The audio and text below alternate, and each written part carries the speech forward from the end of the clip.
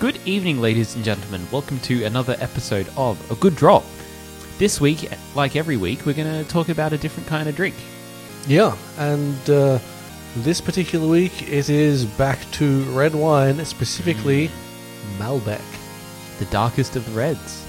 Well, darkest of the noble reds. Yes. But stay tuned to find out more. I'm Stu. I'm Michael. Cheers. Cheers.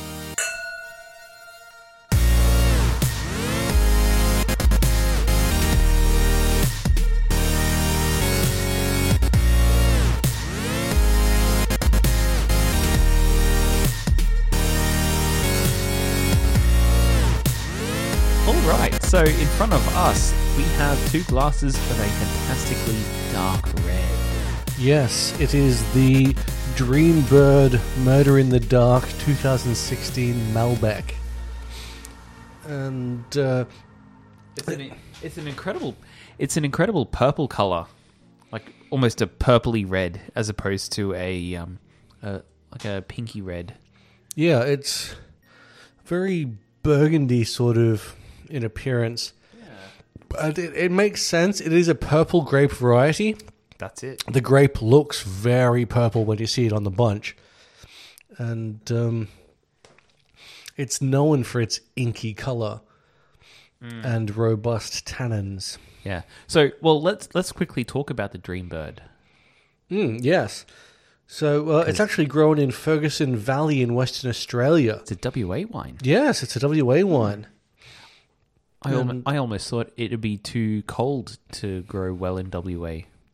Well, most of the wine growing region in Western Australia is in the southern section near Perth, and Fremantle.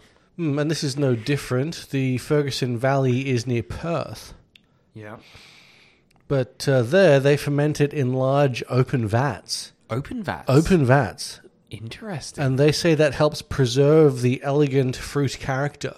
And yeah, they describe this wine as having flavors of plum and mulberry with a hint of chocolate overtones. Yeah, you can smell the plum, actually. But to be fair, plum and mulberry are part of the Malbec repertoire of smells. Yes, absolutely. So that's nothing new, really, or nothing special. Yeah. Though since you mentioned climate, it, like with a lot of grapes, it does have a huge effect. Oh yeah, on the flavor and the climate. like every grape. Yeah. So, well, not just the climate, but also the harvest time. So if it's harvested before it's fully matured, it ends up being more fruity. A cool climate can cause a raspberry flavor, with a colder climate causing it to taste more like cherry. An ambient climate leads to a flavor of plum, and a warmer climate, blackberry. And it is grown in all of those regions. So for the cooler climates, you'll expect to see it in Cahors in France, in Patagonia, and in Washington, USA. Yeah. And those warmer climates, you're looking at Mendoza in Argentina, because as we'll get into later, it's become sort of a national drink for the Argentinians. Yes, which is interesting. So I guess we need to go back to the beginning before we get to the present. Yes. Because, of course, this particular varietal of grape does originate in Cahors in the south of France. That is where it is natively from. And it is still grown there in significant amounts. But that was, once upon a time, the only place it was growing. Until the frost of 56. Yes, in 1956, the region was hit by a frost so cold and harsh that it killed 75% of the crops. Wow. And yet Malbec likes cold, likes cool, but it can't handle it too much. I don't know of any grape variety that actually likes frost. No, it doesn't like frost, because that's too cold. Yeah. It's icing up the edge, icing up the vine itself. And that kills it. Yeah, and it did. And as a result, they began growing it elsewhere. People tried to make up for the drop-off because with so few vines, it just couldn't They couldn't produce enough. And at that time, Malbec was largely being used for blended wines. Well, and it still is. But as the years went on, wine growers discovered the nuances of the Malbec grape and have started making more and more Malbec-only varieties. Yeah, so while you will still find it mixed with Merlot and Cab Sauv, you can also find it by itself. Which is what we have here. Is what we have here. You made sure we had a Malbec-only variety. Yes, 100% Malbec. And the interesting thing about Malbec is that it's a thick-skinned grape, which is why the frost has such a heavy toll on it, because it needs more sun and heat to mature than other grape varieties. And it ripens mid-season into that deep color that you'd immediately recognize if you saw it. But of course, the frost on a thick-skinned grape like that needs the heat to affect the center of it, it's just going to destroy it. Yeah. And so the very first place that it began growing after everything went pear-shaped in France was Argentina. And Argentina is now the largest grower of Malbec. As of 2017, they were growing 76,000 hectares in the cities of Mendoza, San Juan, and in the regions of Mendoza, San Juan, and Salta. Right, and so, because of that, Argentina is actually the, as I mentioned, largest grower of that variety, pushing France into second position, with 15,000 hectares grown in the southern regions of France, in the Bordeaux region. Yeah, because France still has to produce, or more specifically, the Cahors region of France has to produce at least 70%. It has to produce at least 70% Malbec of that from that region. So let me rephrase that. So 70% of the wine has to be Malbec from the Cahors region because of the Appellation d'Origine Contrôlée, the AOC. Yep. That not only does it work backwards with names, it works forwards from the vineyards, which I didn't know until researching this. And of course as well, for any Bordeaux wine, which is a blended red wine, it has to be made using reds from the Bordeaux region of France. And Malbec falls under that category. Yeah, so it has to be from that region if it's going to be included in a Bordeaux wine. Which I haven't had yet. That's probably something we need to do an episode on. Yeah, absolutely. Bordeaux wines, because there's a variety of blends come from that region. Well, it's fantastic because it's a particular style they're going with. Yeah, and there are 6 different styles of Bordeaux wine, I believe. But stay tuned for that episode. I'm getting excited about it already. Yeah, so while we're talking about growers, though... Well, let's talk about other places that are producing it, since we're talking about places. Yep, exactly what I was heading towards. Because the USA is actually the 3rd largest grower, growing 3,400 hectares in California, Washington, and Oregon regions mostly.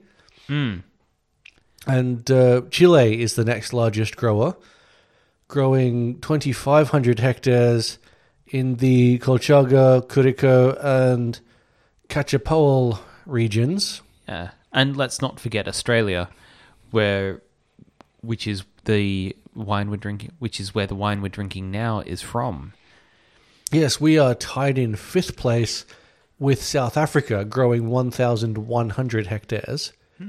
And while the majority of our Malbec comes from South Australia and Victoria, obviously it is also grown in other regions, like this one we're drinking from Western Australia. And finally, the smallest grower of Malbec is New Zealand, with 200 hectares growing in the Gisborne and Hawke's Bay regions. I thought you were going to say like 2 vineyards. Well, it probably is 2 vineyards. Is it? Well, probably. I suppose it is a small country. Yeah, I mean, 200 hectares isn't a lot, and a vineyard could be 100 hectares. True. If it's a big vineyard. That's true. That is true. So, let's talk about some names for Malbec, because it's not always called that in all regions. It's only called Malbec in the Bordeaux region in France. It's called Ozera or Côte Noire in the Cahors region. I looked up the pronunciation. That's how I nailed it the first time. Oh, okay. And it's also called Pressac in other departments of France.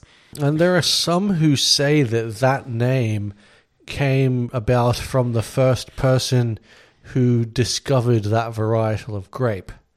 Malbec? Yes. Well, it's produced by... It was one of the first couple of vineyards was a guy called Mr. Malbec. Yeah.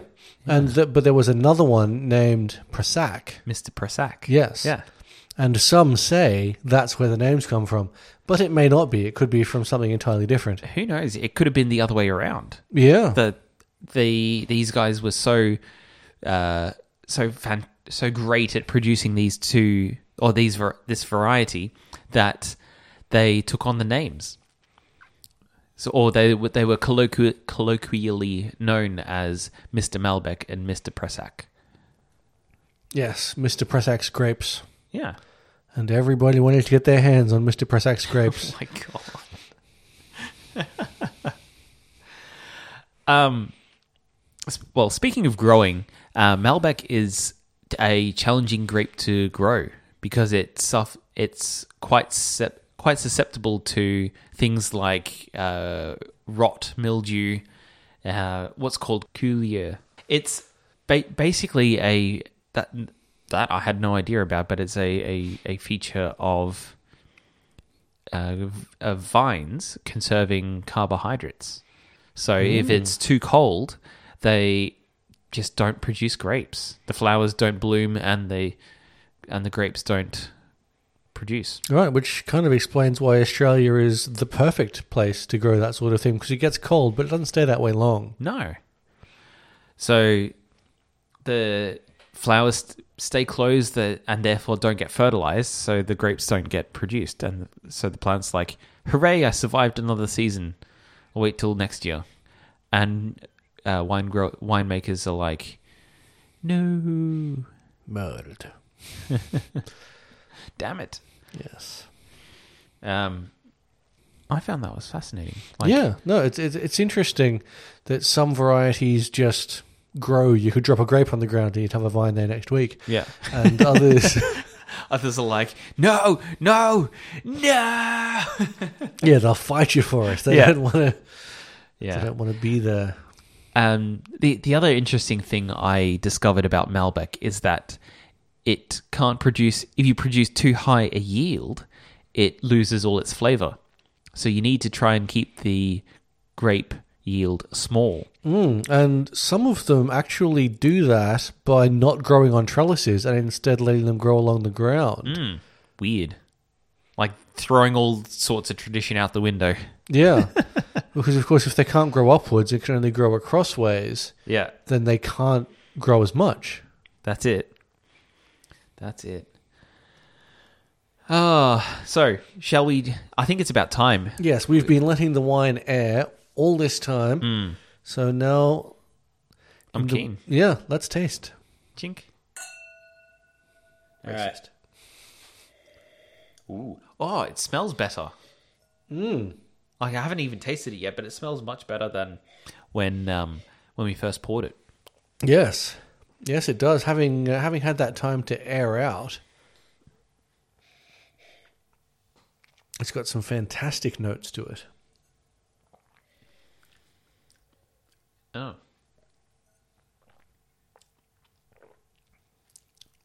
It doesn't taste as nice as it smells.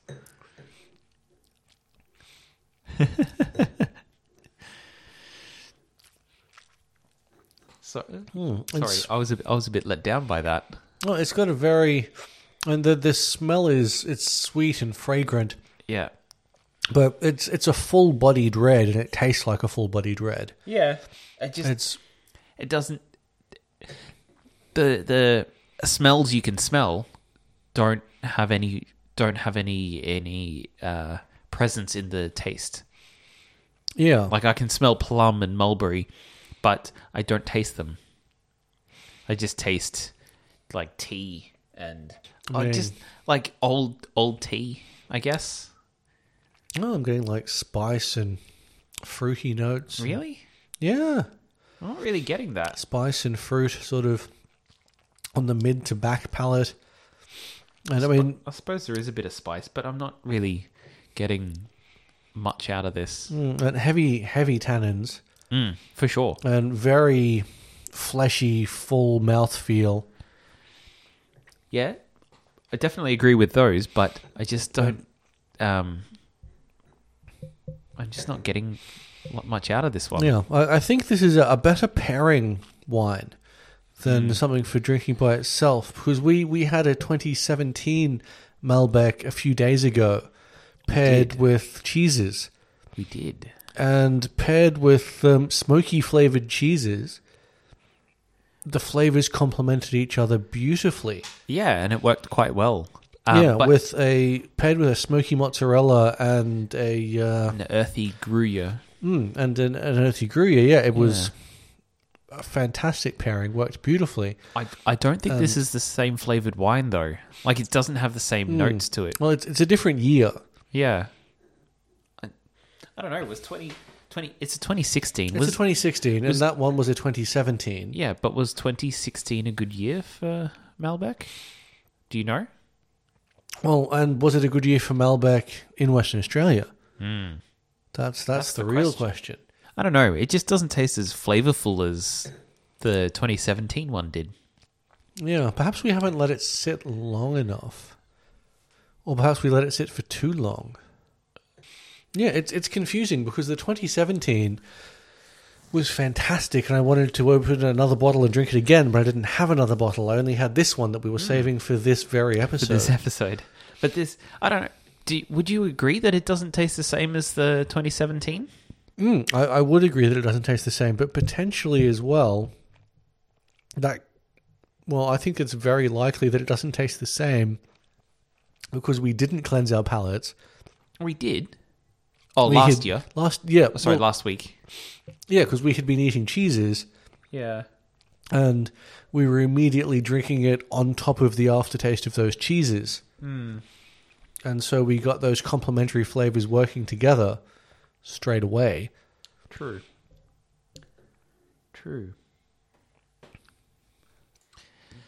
Okay, it's rolling. Yeah, so it's not bad, this 2016. It's just not as good as we had expected. The 2017 was fantastic. It really was. And I thought this would be better because it's older. A year older. Yeah. But maybe it's just past its greatness. It might be that. It might be that we had those flavors in our mouth that were complementing it. And it might just be that 2016 wasn't as good a year for Malbec as 2017. Maybe. There's so many factors. And yeah, it's not bad. It's just not great. Yeah, it's not as amazing as I was hoping for, but it's still good. And if you can find the 2017 Dreambird Malbec, get that. Get that. It is fantastic. Pair it with the smoky cheese or a smoky anything. Yeah, absolutely, because certainly it's a good... Dreambird have made a good wine, and we may not be getting the best out of this because we haven't paired it with something. Because Malbec is definitely something that pairs well. Yeah. And there's a lot of recommendations that can be made for pairing Malbec. Yeah, it's a umami lover. Like, it doesn't have a super long finish. It's great with lean meats like, I don't know, even like chicken. Really, you could definitely have this with roast chicken. Yeah, chicken probably with a steak. Yeah. Oh, definitely with a steak, like a smoky mushroom sauce. Yeah. Or a pepper sauce, or even a rich beef jus. That would be awesome to pair it with this. you could also pair it with a burger, Yeah. big meaty burger. I wouldn't recommend like a Aussie hamburger with a lot because that's got pineapple and beetroot, and that would And those sweet flavors wouldn't work. no, it'd hide the sweetness of the Malbec. Oh, how funny! This article says, look for spices that have an earthy or smoky flavor. No wonder that cheese went so fucking Yeah, well. because it pairs well with things that have an earthy or smoky flavor, Yeah. and that's exactly what they did. Yeah. So yeah, earthy, smoky flavors are the ticket. So porcini mushrooms, rosemary, thyme, cumin, vanilla bean, juniper, green onion, barbecue sauce, roast vegetables, so things that are on the heavier end of the flavor side. So I did just find, and you should try this, Yes. that inhaling through my nose, smelling it as I was drinking it, All right. improved it. So like inhale through the nose while you drink. You definitely get more out of it by doing it that way. Yeah. I think the blend, because we were also drinking it last time through something that had through a different shaped glass. Yeah. And Well, as we you've know, got much bigger glasses than I do.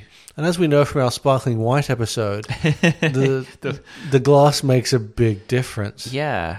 Not just to fizz, but to flavors and smells. And smell. So perhaps that was the thing, because you got really big red wine glasses, and these are slightly smaller. Well, they're quite narrow. Yeah, for red wine glasses. Yeah. Sort of explain. We should do a red wine glasses episode too. We should Yeah. see what the difference is there. And once Definitely a again, difference. yeah, and probably find ourselves feeling like, We're hating ourselves the next day from a red wine hangover. well, I was going to say hating ourselves when we're drinking it out of a tumbler. Oh my god. Yeah, when, Yeah. when we're drinking it out of a Collins highball. We're sorry, Dream Life. Yes, just going, oh yeah, mate, pretty good, eh? Yeah. I felt like I was committing a crime drinking the sparkling out of a highball. Yeah, because it does feel like you should have bought it in a cask from the bottle line. The bottle. Yeah. So, how many bottle caps would you rate this? Now that we've been sitting on it for a while. Now we've been sitting on it for a while, and I think we've pretty safely established that the problem is the glass, that we've not paired it Potentially. with anything. Potentially. Yeah. But as it stands right now, I'd probably only rate this 2.5. Wait, are we rating out of 10 or 5? I think it's out of 10. Is this? I think we've done both. I think we've mixed it up. Shit. All right. So out of 10 bottle caps, I'd only rate this about a 4 or a 5, because like just right now as it is, I'm sure if we pair it with the right kind of food or appetizers, that will go way up. Yeah, and if we drink it out of the right glass. Or a better glass. Or a better glass, yes. Because this is not the wrong glass. It's not the wrong glass, it's just not the best glass, I think. No. Yeah, because I would also probably put it around a 5 or 6. Okay. But then I quite like the mouthfeel that I get from this, and the glass isn't going to change that. No. Interesting. But the notes, like the smelling notes and the tasting notes, will definitely be affected by the glass and by a pairing. Yes. And yeah, I think that could easily push it from a 5-6 up to a 8-9. For me. Depending on the pairing and the glass and Depending on the pairing. whatnot. Yeah. And, look, like all wines, it's going to depend on the region, on the year, on how you're drinking it. So don't take our word for it. Go make your own decision, dear listeners, because we can only talk about it to a point, and you're going to have to come to your own conclusion. Yeah, absolutely. But yeah, as I said, it's not bad, but not good as it stands right now. Yes. As it stands right now, it's mid. Okay. It's okay. Mid-range. Yeah. Yeah. But you can definitely taste the complexity there. There's definitely complexity there, not unlike a cheap wine where it's just a one-trick pony in terms of flavor. It exists. And it's wine. Yeah. It has alcohol in it. It tastes like grapes. It tastes wine-ish. Yep. Tastes wine-ish. There's depth in here, but I don't know. It's not my cup of tea. This particular wine. It's not my cup of wine. Not my glass of wine. But if this is your podcast and you want to listen again in the future, we'd love you to hit that subscribe button. Yeah, smash that like button. Like all these YouTube personalities say. Yeah. Yes. And of course, you can find us as A Good Drop All About Alcohol on Apple Podcasts, Google Podcasts, Spotify, Podbean. We're on your favorite RSS feed, probably. If you want to find us on the social medias, we're terrible at the social media presence, but you can find us as A Good Drop Podcast on Facebook and Instagram. If you want to send us feedback, questions, comments, suggestions for future episodes, hit up our email address. Yeah, it's agooddrop@gmail.com. And if you'd like to direct somebody to any particular episode, or you just feel like downloading our entire backlog... Yeah, we've got a good old-fashioned website, agooddrop.com.au. So next week... Yes, next week we are back to having a blinder. Oh my god.